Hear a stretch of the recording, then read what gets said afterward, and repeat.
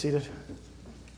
Our sermon text this morning is from Matthew chapter 21, verses 1 through 32. You can find this text in your bulletin or in the Pew Bible in front of you on pages 826 and 827. Hear the word of God. Now when they drew near to Jerusalem and came to Bethphage to the Mount of Olives, then Jesus sent 2 disciples, saying to them, "Go into the village in front of you, and immediately you will find a donkey tied and a colt with her. Untie them and bring them to me.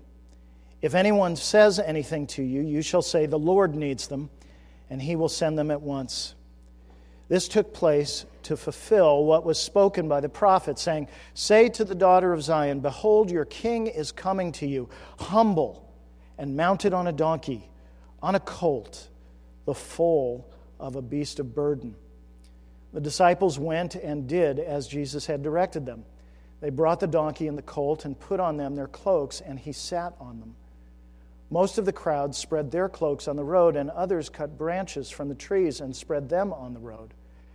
And the crowds that went before him and that followed him were shouting, "Hosanna to the Son of David! Blessed is he who comes in the name of the Lord! Hosanna in the highest!" And when he entered Jerusalem, the whole city was stirred up, saying, "Who is this?" And the crowd said, "This is the prophet Jesus from Nazareth of Galilee."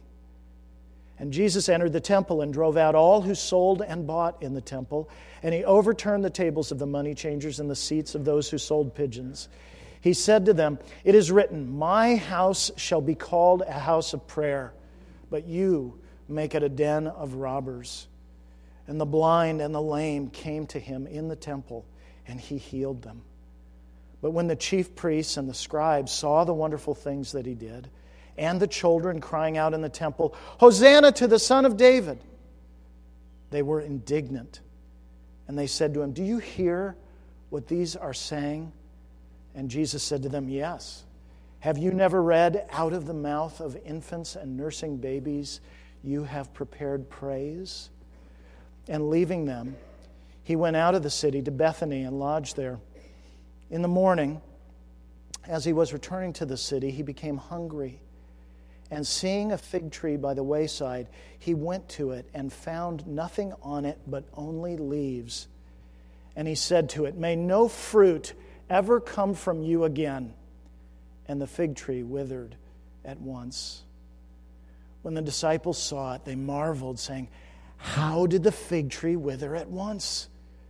And Jesus answered them, "Truly I say to you, if you have faith and do not doubt, you will not only do what has been done to the fig tree, but even if you say to this mountain, 'Be taken up and thrown into the sea,' it will happen. And whatever you ask in prayer, you will receive if you have faith." And when he entered the temple, the chief priests and the elders of the people came up to him as he was teaching and said, "By what authority are you doing these things, and who gave you this authority?" Jesus answered them, "I also will ask you one question. And if you tell me the answer, then I also will tell you by what authority I do these things. The baptism of John, from where did it come? From heaven or from man?"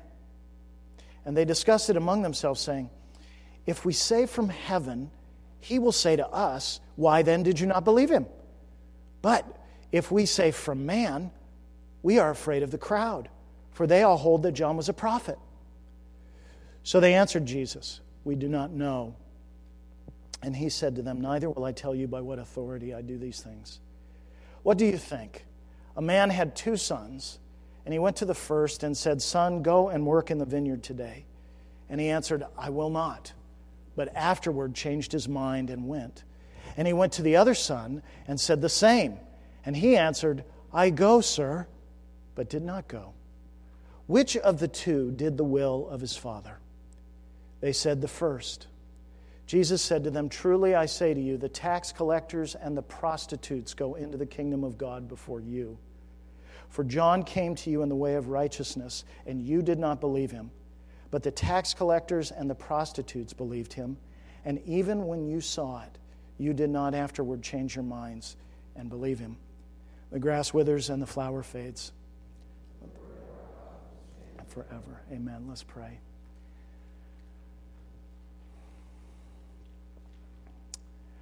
From one end of this passage to the other, Lord Jesus, you are revealing yourself not only in Jerusalem, but to us here in DeLand this morning. And how we pray that you would grant us spiritual eyes to see you for who you really are and to jettison all the false misconceptions we have of you, all the wrong ideas, all the shallow understandings of what kind of king you are and what your purpose is and what matters to you. All those things that we've accumulated, that we've held on to, sometimes against what we know really to be what your word teaches. There's just so much that needs to be overturned in our own hearts and in our own minds this morning. And would you graciously do that just as you did in the temple?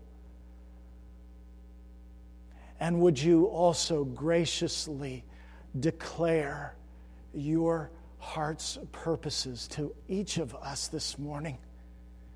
We pray particularly for those who are not yet Christians, who are not yet joined to you, and by repentance and faith, that on this day you would so move in the power of the Holy Spirit that they would be literally raised from the dead and brought into your kingdom. And we pray in your name. Amen. Hey, don't you wish you had a pastor who could figure out how to plan well enough so that we did the triumphal entry of Jesus the week before Easter as opposed to the week after Easter? Wow. Well, maybe, I don't know, maybe Mick Jagger's right. You don't always get what you want.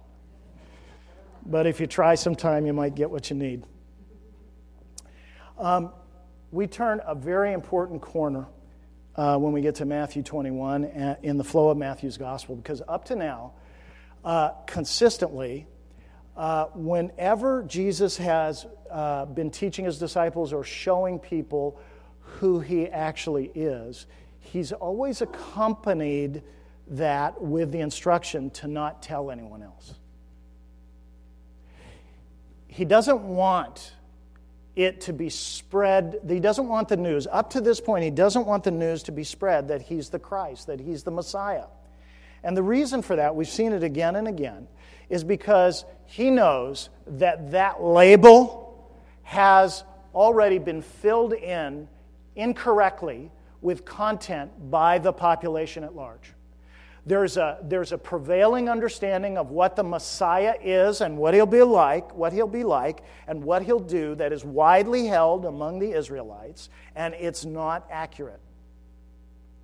So Jesus wants the news that he wants the news that he's the Christ, the anointed Son of David. He wants that to be held back so that he will personally be able to fill up that identity with the content that God actually intends for it to be filled up. So now, as he is poised to enter Jerusalem in the last week of his life before the crucifixion, now all the restraints are off because he is poised to enter Jerusalem, and he is going to fill up the content of what it means, what God intends for it to mean, that he is the Christ, that he is the anointed one, that he is the Son of David. He's going to do that through his suffering, not in the way that people expected. He's going to do that through his being mocked and being disregarded and being judicially condemned and being executed on a cross. That's going to be the content of the anointed one. And that's just very unsettling. It's absolutely staggering. You see, it's not enough to know that Jesus is a king or the king. We need to know what kind of king he is. And even that isn't adequate, because we all need not just to know those things, but we need to respond. Every single one of us in this room, whether you're Christian or non-Christian, what the call of God is from this text to every one of us is to respond, to give our best thinking and yield our deepest feeling in adoration of this king. He's a king unlike any other. And that's what he shows us in this passage. He's utterly unlike any other king. Even we are so prone to errors. We who are handling the Word of God, many of us have just been in the church for such a long time, decades for many of us, even we need to acknowledge again the truth that nobody can ever really be prepared for the kind of king that Jesus is. We can't prepare ourselves for what he shows us in this passage. It's staggering. And there are three things he shows us about his kingship in the passage this morning that I want to think with you about. And they rhyme, okay? I want to apologize for that in advance. I couldn't make them not rhyme, but I don't mean in making them rhyme to trivialize them. We're going to see Jesus' royal might, his strength, his royal rights, what are his kingly rights, and finally, what his royal delight is. So let's think first about the royal might of Jesus Christ. And what I mean by that is, that's really the first thing that greets us in this passage, friends, this morning, is the power of Jesus, the strength of Jesus, his might. And it's a very strange might. It's a very strange kind of strength because it unites things that we normally separate. And it's very surprising when you slow down and pay attention to the text, because what Jesus' strength is shown to be here is this stunning combination of absolute sovereignty and control over the most minute details and humility. Now, in our minds, those things do not go together. But you know what? That is actually the grain of the universe we inhabit.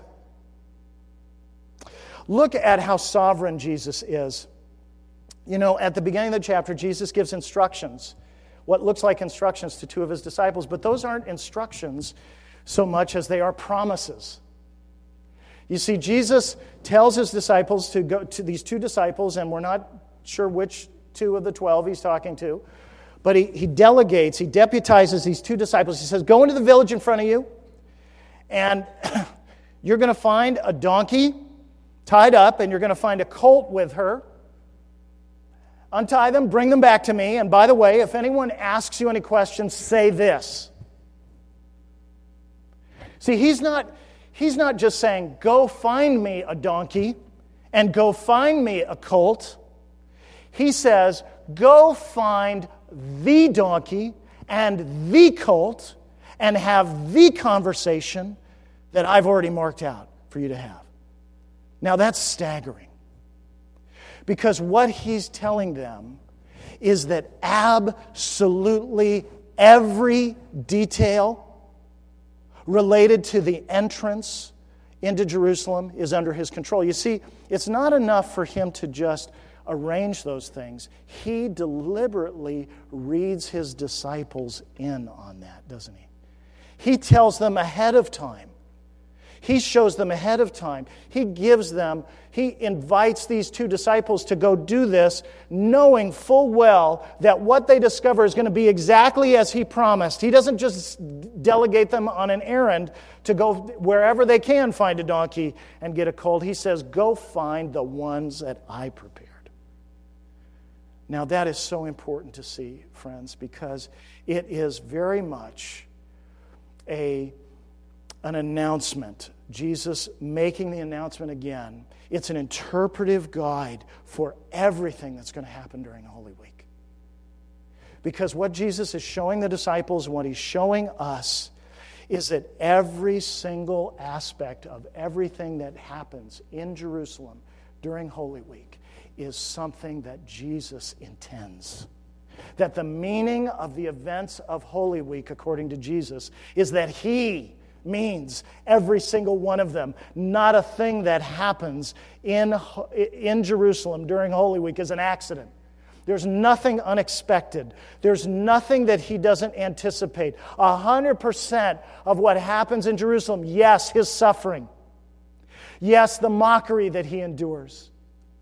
Yes, his death being forsaken even by the Father, being alone in Gethsemane, deserted by his disciples, and even abandoned at a certain level by his Father. All of that, everything that the rest of the gospel is going to narrate, all of that is fully seen by Jesus and embraced. And that means, friends, that what Jesus is declaring not only to the disciples but to each of us is that his cross is his choice. Now, doesn't that encourage you? Oh, that encourages me. Jesus is not just some tragic figure in history who suffers unjustly. He's not a victim. So his death is not simply some kind of inspiring example. Don't think about the cross that way. It is not an inspiring example. Don't look at the cross and say, what an example of love. Jesus doesn't intend to be our example. He intends to be our Savior. And in order to be our Savior, He cannot simply be an example, a model, because you and I would never live up to it. No, His death is His sovereign will. And that means that all the promises that come out of the cross are guaranteed. They're not accidental overflows. They're not incidental, unanticipated benefits. They are the divinely conceived and divinely achieved effects of His intention to give Himself on the cross. It's awesome.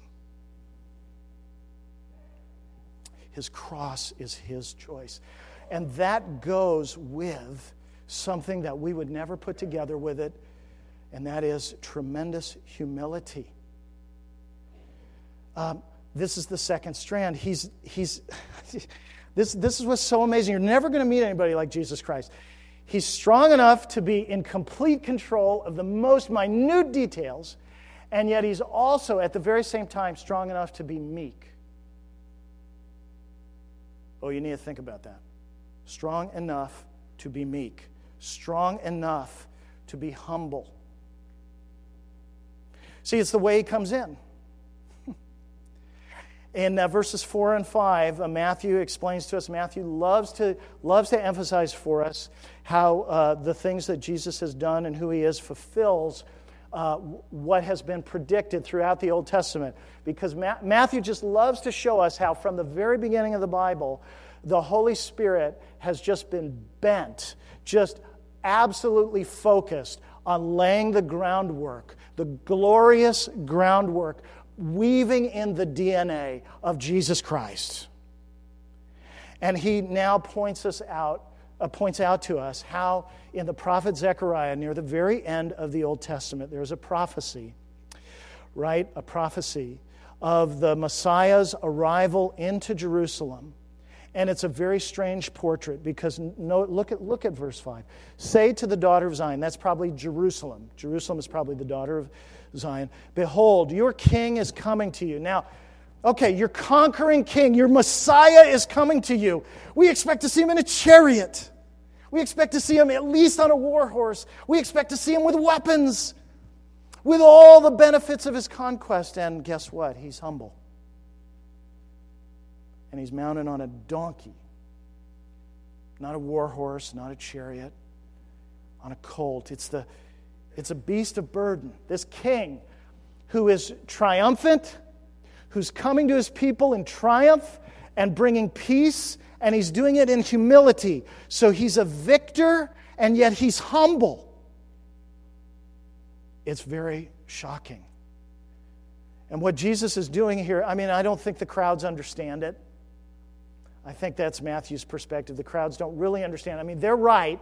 They're saying the right words. Son of David. They're saying the right words, but the content of what it means for Him to be the Anointed One, He is making sure that He is demonstrating the kind of king that He is by coming in this blend of sovereignty and triumph and absolute humility.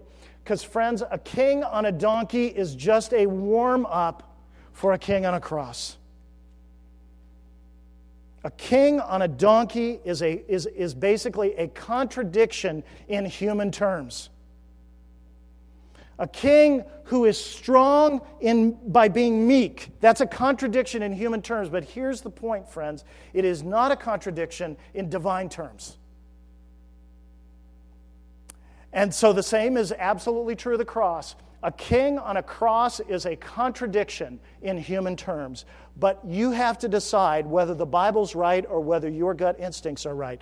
What is the grain of the universe? This is what it means to believe. To believe the gospel of Jesus Christ means that you jettison the logic that your life in this world has taught you, which is that a king on a cross is a contradiction in terms. And your mind is renewed and you are transformed by God's declaration and demonstration that a king on a cross is the revelation of God as He actually is. It's staggering. Because it means that all these understandings of who God is that we carry around in our lives are totally wrong. It means that God is so much holier than any of us have ever even begun to imagine.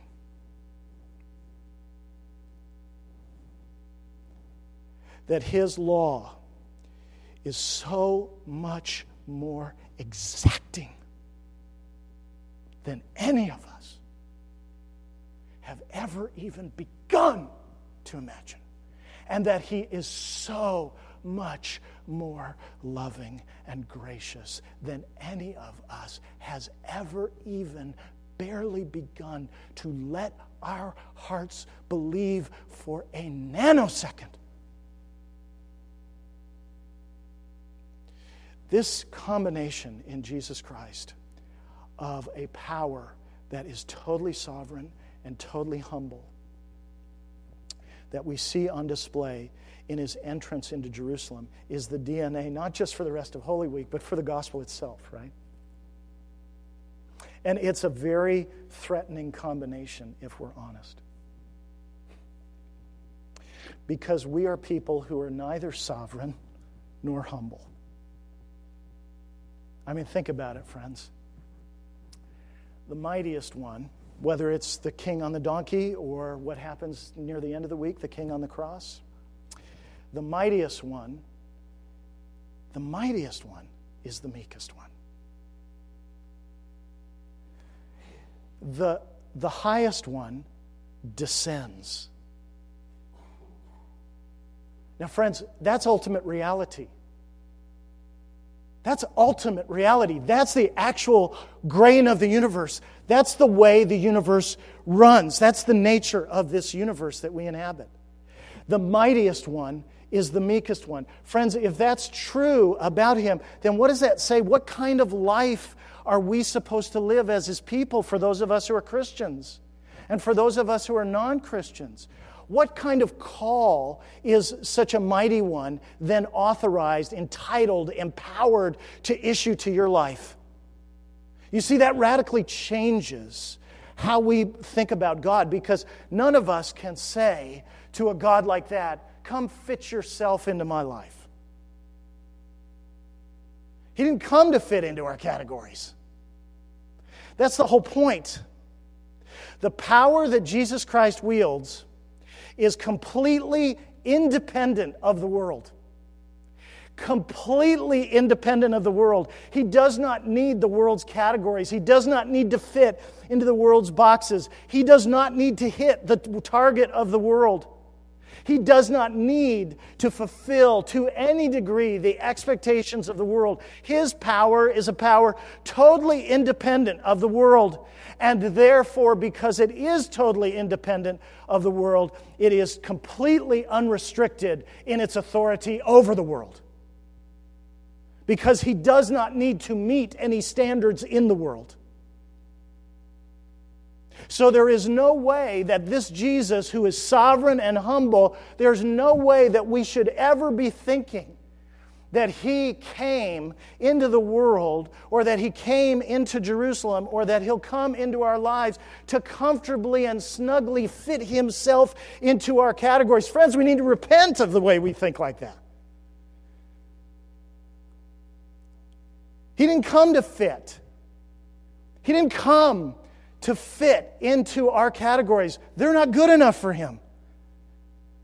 You know Psalm 24, I was thinking about Psalm 24 this week. Remember when in Psalm 24 it says, "Lift up your heads, O gates. Lift up your heads, O gates, and be lifted up, O ancient doors." Why? You know, David has this vision of the temple, the sanctuary, just kind of being broken open, right? It's something dramatic is going to happen. And what is it that's going to completely overturn all the expectations and not be able to fit into the way things actually were before? It's that the King of Glory may come in. Right? That's what's happening here. The King of Glory is coming in on a donkey, and he's headed toward a cross. And that means that none of us can prepare ourselves adequately for that, and he hasn't come. He hasn't come to just fit himself snugly into our lives and to leave the rest of our lives not radically changed. The entrance into Jerusalem is full of the DNA for the way Jesus enters the world and he enters our lives. It's a might unlike any other. Now let's think about his kingly rights. And here I want to think with you about two. The royal rights of Jesus Christ. Two in particular are emphasized in our passage. His right to our worship and his right as our judge. His right to our worship and his right as our judge. This week I decided I would start re-listening to John Piper's sermons on Romans that he started in 1998. And I remember there was essentially no internet then. It was my first year of seminary. And I remember there was an internet, but I didn't know what it was. Okay, doesn't that just sound crazy to be able to say that? And so I found out that Piper was preaching on Romans back in seminary, and so I subscribed to his sermon tapes, and they would come every couple of months. There'd be like this big envelope full of cassette tapes. You remember cassette tapes? You remember those? There was like this little player, and you put these tapes. You guys remember that? And these things would come in this big package, and I would just like, oh, give me that! And I would just gorge myself on these Piper tapes. And God used those sermons, especially in Romans 1, to just grip my heart in such a beautiful way at the beginning of seminary. And so I started re-listening to those sermons this week. And I had forgotten that he shared a story in one of them. His dad, and it made me think of this passage on this point. His dad, Piper's dad, was an evangelist, an itinerant evangelist. For like 50 or 60 years, had a evangelistic ministry. And Piper was talking about sin in this sermon. And he said that his dad told him, Johnny, the hardest thing is, it's not hard to get people saved.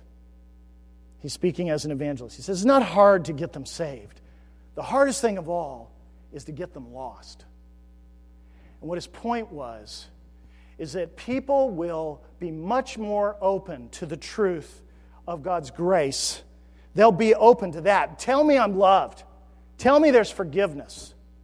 But what people won't do, and what is much harder work, is to help them see their actual crisis before God, what it means to be a sinner, and how much they need the cross. And until you see that, the cross will be small. And the love of God will be small and manageable. It'll fit in your pocket. It'll fit on your Sundays.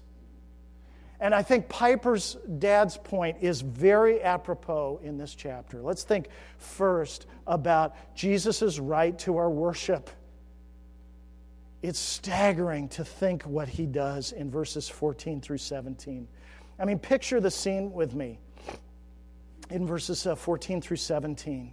Right? I mean, Jesus has just healed an unspecified number of the blind and the lame in the temple. He's in the temple precincts, okay? He's in the large temple court. And he's being followed around by a troop of children, probably boys, who are crying out after him, "Hosanna to the Son of David." I mean, it's loud. And these kids are just following him around. "Hosanna to the Son of David! Hosanna to the Son of David!" And there are priests and there are scribes who are watching him heal the blind and the lame in the temple, and seeing these kids following him around, shouting, using this messianic language that they probably heard as he was entering Jerusalem. They probably don't really understand what the language means.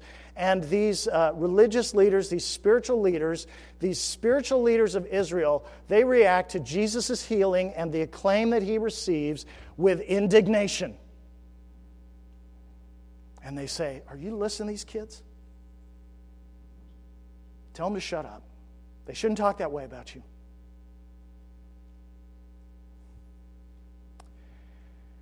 And Jesus doesn't even get close to diffusing the crisis. He radically intensifies it.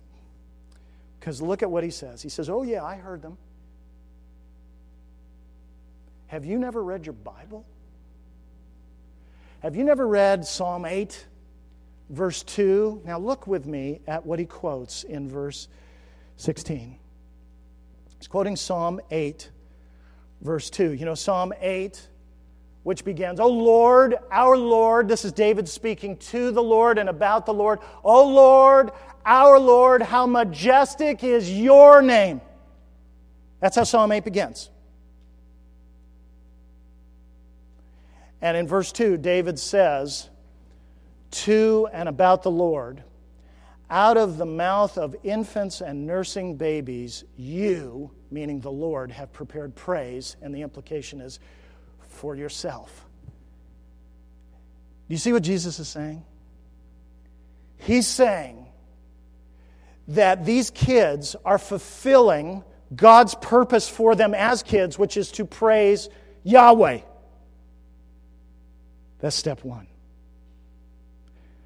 But it's step two and implication number two that's the most staggering. And Jesus is saying, and in praising me, they are praising Yahweh. They are fulfilling the reason they were made, which was to praise the living God when they praise me. Now, friends, this is not a Hindu who's saying this. This is a monotheistic Jew saying this. And he's saying that Psalm 8 is fulfilled when I receive praise. That the praise God has prepared for himself out of the mouths of babies and out of the mouths of infants and nursing babies, I am the rightful recipient and owner of that praise. And he's saying it while he's standing in the temple court. That's amazing. He's entitled to everyone's worship, he's saying. And he makes no apology for it. He's saying, I am the rightful claimant over the worship of these children, and by implication, you as well, you indignant spiritual leaders. He's entitled to everyone's worship, and guess what? Everyone is obligated to worship him.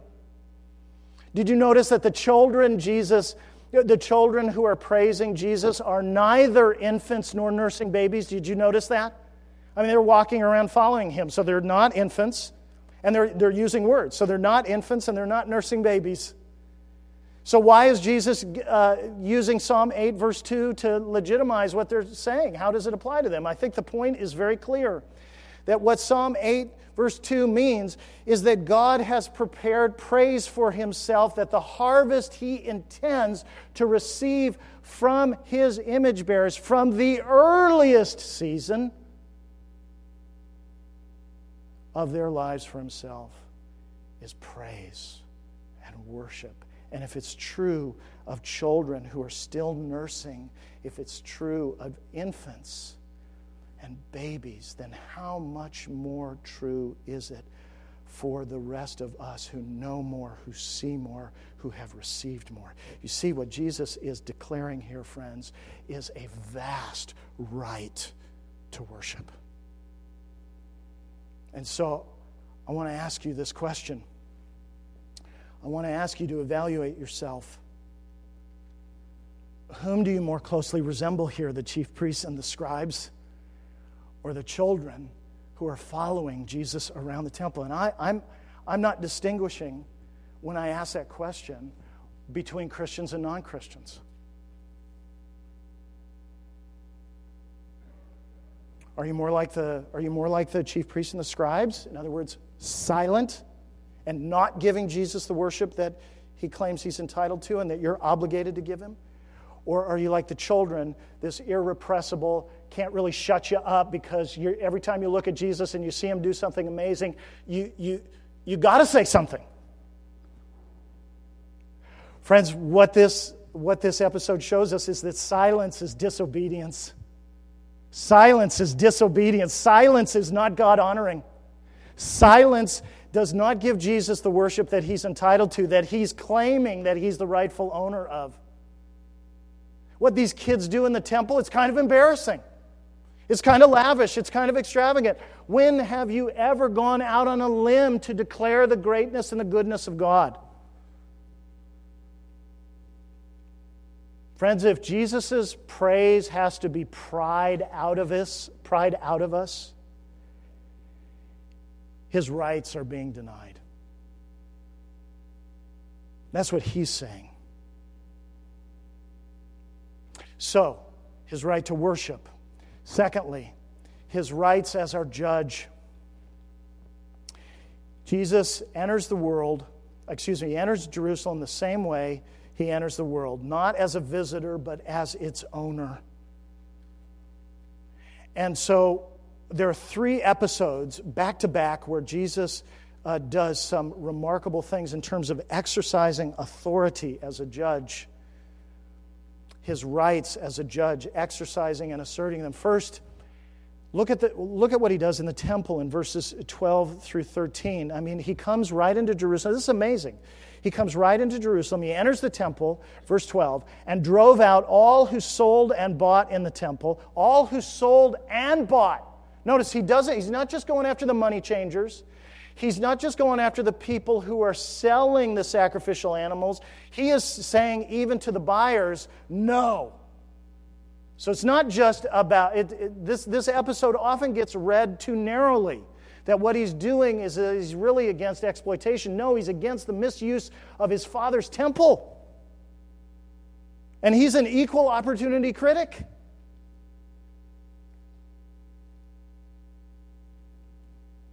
And what he does here has 2 parts. He does his actions and then his explanation. And both are remarkable because in his actions, he walks into the temple like he owns the place. Now you might say that his zeal, maybe you're inclined to say, well, he's just a very zealous reformer. Just one of these passionate guys who actually believes the Bible. But and if all you had was his actions, then maybe you could walk away with that interpretation. But then he adds words. And in verse 13, he explains his actions. And he does it by combining 2 Old Testament texts, a verse from Isaiah 56 and a verse from Jeremiah 7. And look at what he says. He said to them, now this is in explanation of his actions, he said to them, "It is written, my house shall be called a house of prayer." That's Isaiah 56. "But you make it a den of robbers." Now both those verses, in their original context, are Yahweh, the Lord, speaking about his temple. From Isaiah 56, its proper use, and God speaking as the owner of the temple about the legitimate uses for the temple. My house shall be called a house of prayer. And in Jeremiah 7:11, God speaking as the owner of the temple, criticizing the misuse of the temple. But in both instances, he's speaking as the owner. And notice that what Jesus is doing is he is taking Yahweh's words as his own words. He's standing in the middle of the temple in the place of Yahweh, using the words of Yahweh. And what he is declaring unambiguously is that this temple belongs to him because he is Yahweh. And so he has the right the authority, not of a mere zealous reformer, but as the rightful owner to declare what is legitimate worship, what is the legitimate use of the temple. He has the right to declare right and wrong. And that's a right that only God himself has. Now, friends, do you understand that the purpose and the meaning of your life, of my life, of all of our lives, is that our lives are intended by God to be a temple, a sanctuary, a place where He will be worshiped, where He'll be sanctified, where He'll be honored, where He'll be exalted? Do you know that that's the point of your life?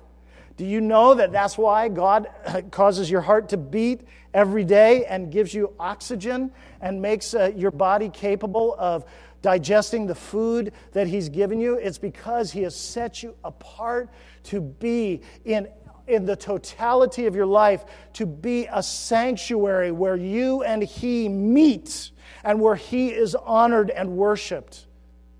Do you understand that? Because that's the purpose of your life.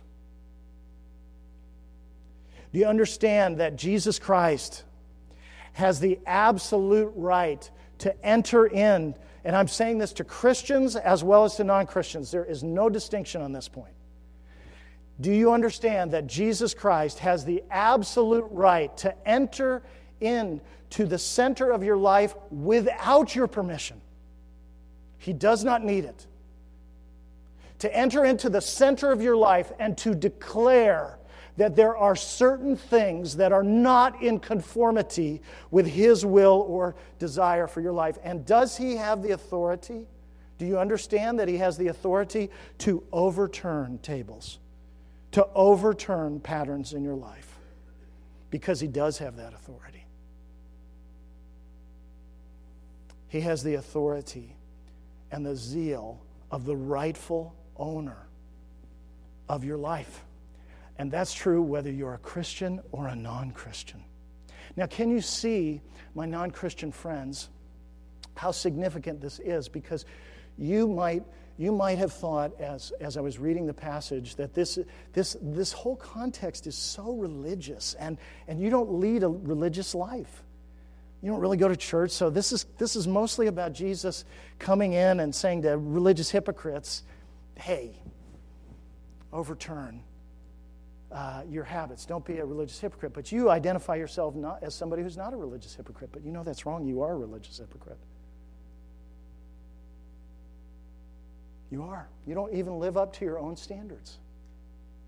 You don't live up to the things that you criticize other people for when you're honest about it. You're not as good in your own life, and you know this at 3 o'clock in the morning. You're not as good in your own life as the standards by which you measure other people and criticize them. Your whole life is religious. It can't help but be. You're a human being. You may not worship in church, but trust me, there are things you bow down to. There are things you look to rescue you. You are very religious. Oh, please leave the illusion that the Jesus Christ you thought you knew is a small Jesus.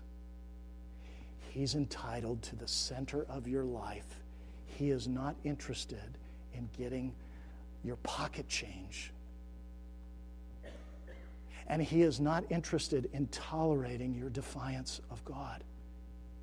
He wants to bring it to an end by His mercy.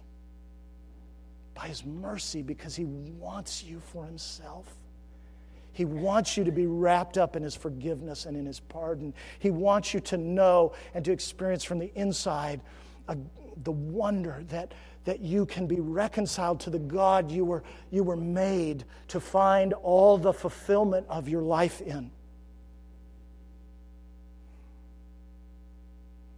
Friends, Jesus is the rightful owner of your life, just as he was of the temple. Now think about the fig tree.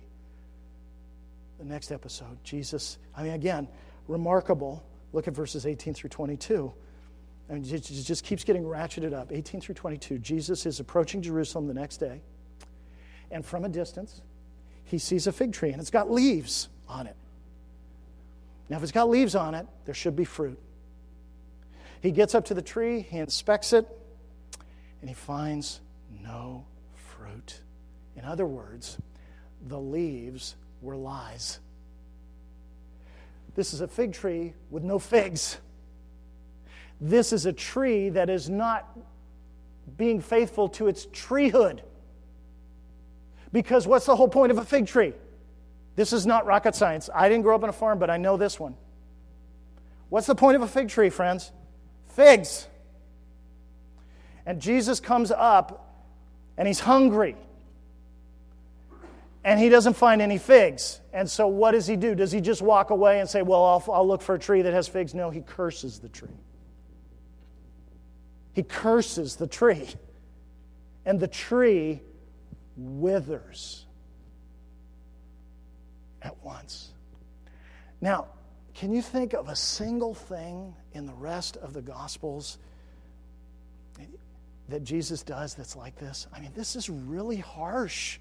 Maybe the closest thing to it is when he overturns the tables of the money changers, but this is much more dramatic. He curses this tree. Why? Because it had the appearance of life, but it was a lie. It didn't have the substance of life. Much more fundamentally than that, it did not give him what he desired. Matthew makes a point of telling us that Jesus was hungry. This is not a disinterested inspection of the tree. He ends up cursing the tree because the tree did not give him what he desired and what he wanted from the tree. That's not petulance, friends. That's the action of an owner. That's the action of a cultivator.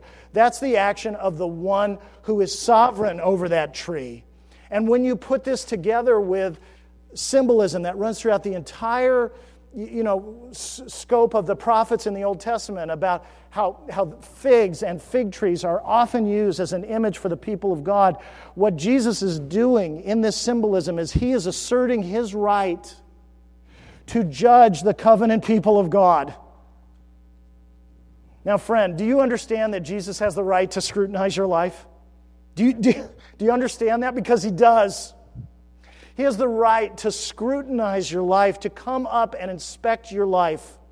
He doesn't need to ask your permission. He has the right to judge your life. And yes, he even has the right to curse you. He even has the right to curse you if you do not yield to him all that he desires from your life. All that is rightfully his, all of you, all of me. Because if you don't believe that Jesus has those rights, you're wrong. He does have those rights. Yes, even the right to curse a life. In the book of Revelation in chapter 6, there's a phrase that is used, and it's very shocking. It is the wrath of the Lamb. The wrath of the Lamb. And the reason it's so shocking is because up until now, every time we've heard about the Lamb is the one who bears the wrath. But there's a day coming when that same Lamb is going to bring wrath, when the age of mercy will end. And friends, unless you know Jesus Christ as the one who has the sovereign right to judge every life, whether you choose it for yourself or not, you will appear before the judgment seat of God, before the judgment seat of Christ one day. And Jesus will be exercising over your life exactly the same rights that he's exercising here in Jerusalem over the temple and over the fig tree. Because the Father has given, John says, the Father has given all judgment to the Son, that all may honor him as they honor the Father. Jesus is just living out here the charge from the Father. He has the right to judge our lives. He has the right to scrutinize them. He has the right to expect that there be fruit from our lives that meets with His desires. That's a big Jesus. And then finally, the third episode of judgment. Look at the leaders and the tax collectors and the prostitutes in verses 23 through 32. How Jesus deals with them. This may, in many ways, this may be the most shocking because he issues such an unexpected moral verdict. He tells the leaders come up to him and say, hey, you're walking around like you own the temple, and you're walking around like you have the power to curse the people of God. Where do you get the right to do that? Now, of course, Jesus knows that they're not really interested. They just want to pick a fight. And so he asks them the question about John. They refuse to answer it. They try to maneuver around Jesus, which is what we all try to do. I mean, do you not recognize yourself? Trying to fend Jesus off with these phony arguments. Boy, I was a master of those. And I was the phonier the better before I came to Christ. Don't do that. The people who engage in phony arguments with Jesus, you never win. You're doing that to your own harm. And so Jesus says, I'm not going to tell you by what authority I do these things. And then he tells this parable about the two sons. It's interesting. We're not sure initially why he tells the parable. His father has two sons. And he goes to the first son and says, hey, I'm your father. Got the vineyard. It's time for you to start working. And the son says, I ain't going. But then afterward, he changes his mind, right? He repents, and he goes. And the second son says, oh, yes, sir, I will go. You know, the outward form of obedience, right? Yes, sir, I will go. You know, this elevated, polite title. But he doesn't go. And what does the father really want? Does he want words that are dishonest? Does he want the outward form? Or does he want somebody who is going to repent and turn to do his will? You see, what Jesus does here, friends, is he looks the religious and spiritual leaders of Israel in the eye, and he says to them something that is just totally shocking. He says, you are the moral inferiors of the tax collectors and prostitutes. Now, here's my question for you. Is Jesus committing a moral outrage when he says that? I mean, does that not get you? I mean, come on. These people have invested their lives in studying the Bible, in working in the church, in trying to live lives, at least on the outward, that look like God's law matters. I mean, they're not pagans, right? I mean, they're going to the temple. They're moral people. And Jesus says, I am standing now as the judge, and I'm telling you that I can see past the facade of your outward religiosity and your morality, and I'm going to tell you that the prostitutes and the tax collectors are getting into the kingdom of heaven, but you're not. Do you see what he's doing? He is completely upending all the world's categories. You see, he's saying God is not a moralist.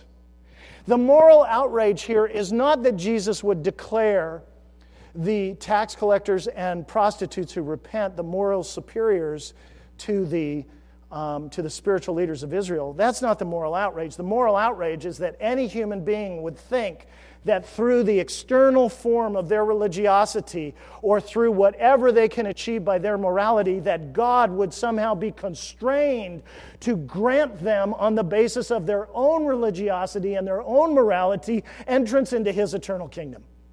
That's the moral outrage that Jesus is overturning here. God isn't going to be used like that. His holiness isn't that shallow. And the holiness of people is not that high. The tax collectors and the prostitutes are on the way of righteousness, but the religious people aren't. what kind of judge is this? What kind of judge is this? Do you see how disruptive this is? Do you see how much upheaval this brings into the world? Do you see how this forces us, this confronts us with the reality of our self-righteousness in a way that is so unsettling? Friends, Jesus Christ has the right to enter our lives and to examine all of our morality and all of our religiosity and all of our piety and all of our moral exertions. He has the right to step in, examine all of that, and declare it wanting, not good enough to gain entrance into the kingdom of heaven. Do you believe in this Jesus? Because that's what He's doing here. Friends, let Him shock you out of beginning to trust in your biblical orthodoxy or in your own moral efforts or in the depth of what you think of as your repentance. In other words, let Jesus' grace and His moral realignment of the universe, let this free you from thinking of God in such mechanistic, robotic categories, in slandering His holiness at the same time that you flatter your holiness. Let Him free you from that. And friends, if you identify more with the tax collectors and the prostitutes in this story, if you think of yourselves as somebody if you know your own broken moral history and you feel trapped by it, do you believe, my friend, that Jesus Christ has not only the right but the desire to step into the midst of your broken moral history and to declare it utterly powerless to keep you from the kingdom of God if you will repent and turn to Him? Do you believe that? He has that right, my friends. He has that right by the power of His history to completely nullify the effects of yours. That's why He comes into Jerusalem. That's why He came into the world. And that's why we are to worship and adore Him. This is the kind of judge that He is. Now, friends, in closing, I want to think with you about what gives Him delight as a king. Because if you're shocked by how Jesus exercises and asserts His authority as judge, here, the degree to which He does it, there's something even more shocking, and that's what's going to happen in the rest of Holy Week, and that's how Jesus actually brings about His judgment. It's even more destabilizing and shocking than what we've seen so far. What do I mean by Jesus' royal delight? Well, what I mean by that is the pleasure that Jesus takes in bringing His sovereignty and His humility to bear, His rights as judge, His right to our worship, the way that He brings all those together in a way that is totally unlike any other king. There never has been a king like Him. There never will be another king like Him. The way He brings about the use of His power to vindicate His rights is unlike anyone else. Remember what we said about the power of Jesus at the beginning of the sermon, that because His power is totally independent of the world, because the kind of strength that He has is totally independent of the world and totally independent of us, that means that it is therefore completely unrestricted in its authority over us. So there is nothing that He is not entitled to do, including assert His royal right to claim all of us. We've seen that under the last heading. But here's what I want to end with this morning. Jesus' royal rights don't end there. There's another royal right that He possesses, and it's not merely to claim all of us for Himself, but what He does in the rest of Holy Week is exercise His royal right to give all of Himself for us. He is the judge, my friends, who fulfills His judgment. He's the judge of all the earth who brings judgment and fulfills the judgment by bearing it himself on the cross.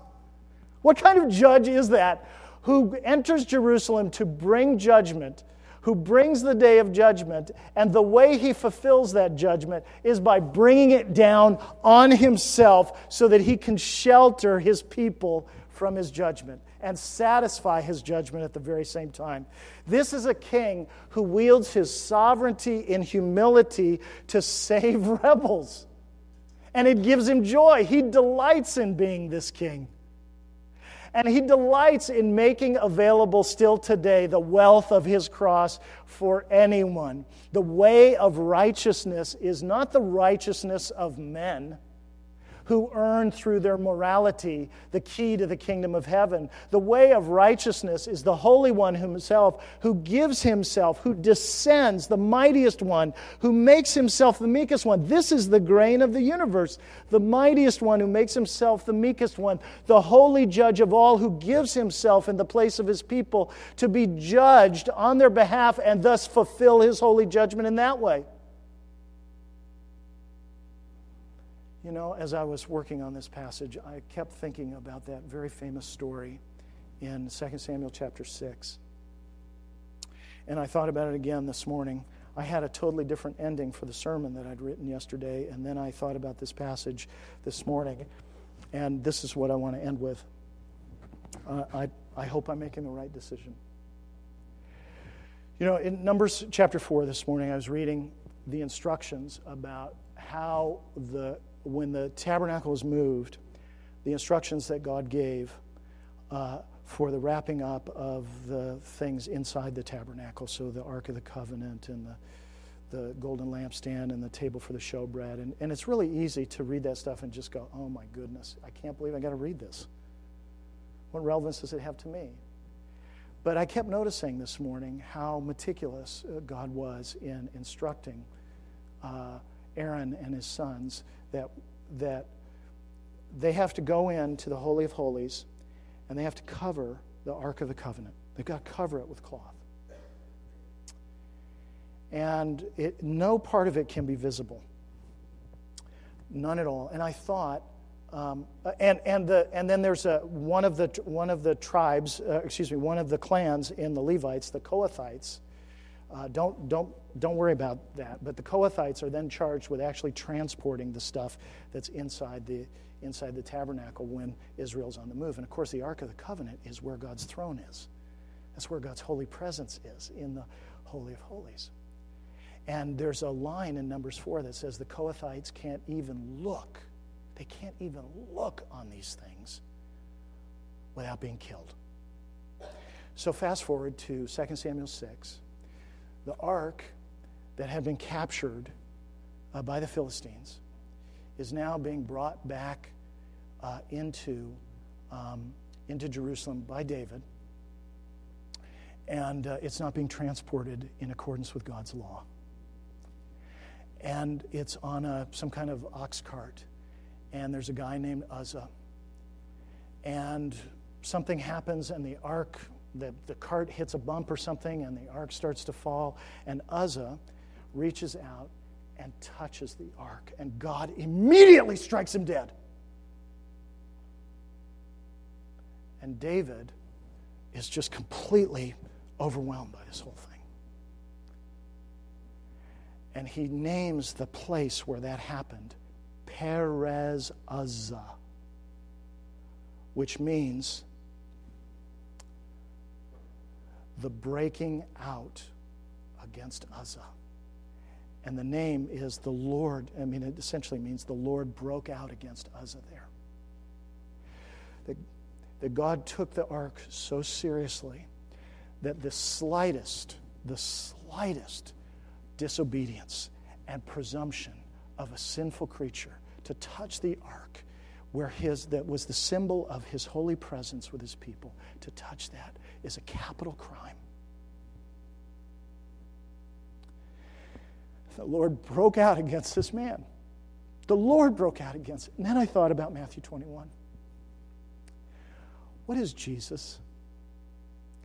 He is the holy presence of God. Everything that the ark symbolized, Jesus is as a man. He's the Word made flesh. He is the Shekinah glory of God as a man. And He is now entering Jerusalem. He is the fulfillment of everything the temple symbolized, of the ark, everything. This is God walking in the midst of His people. And He comes into Jerusalem. This is the kind of judge He is. This is the kind of king He is. He comes into Jerusalem, and guess what? Guess what happens all week to Him? Sinners put their hands on Him. And He doesn't strike them dead. He's the Holy One. He lets them put their hands on Him and then take hammers and nail spikes into Him. And push down crowns on His head, thorns, and slap Him. All week long, hands on Jesus. And God doesn't break out because God has another plan.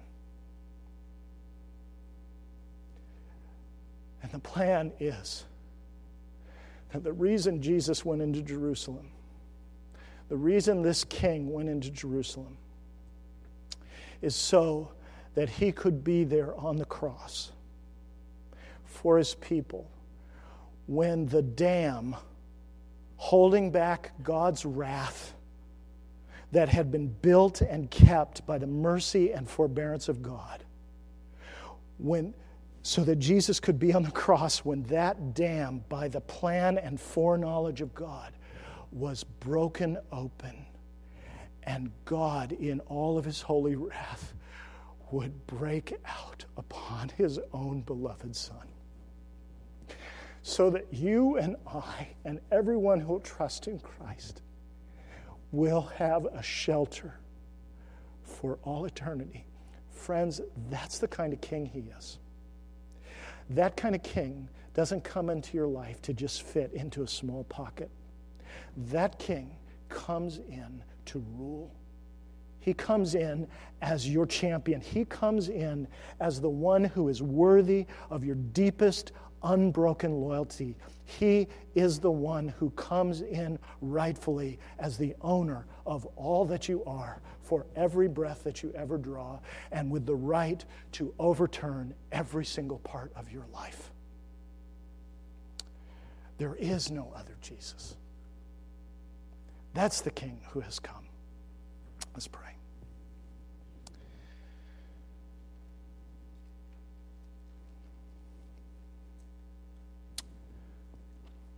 Forgive our irreverence, our toying with You, our fiddling with You, our belittling of You, our casualness about You, our boredom with You.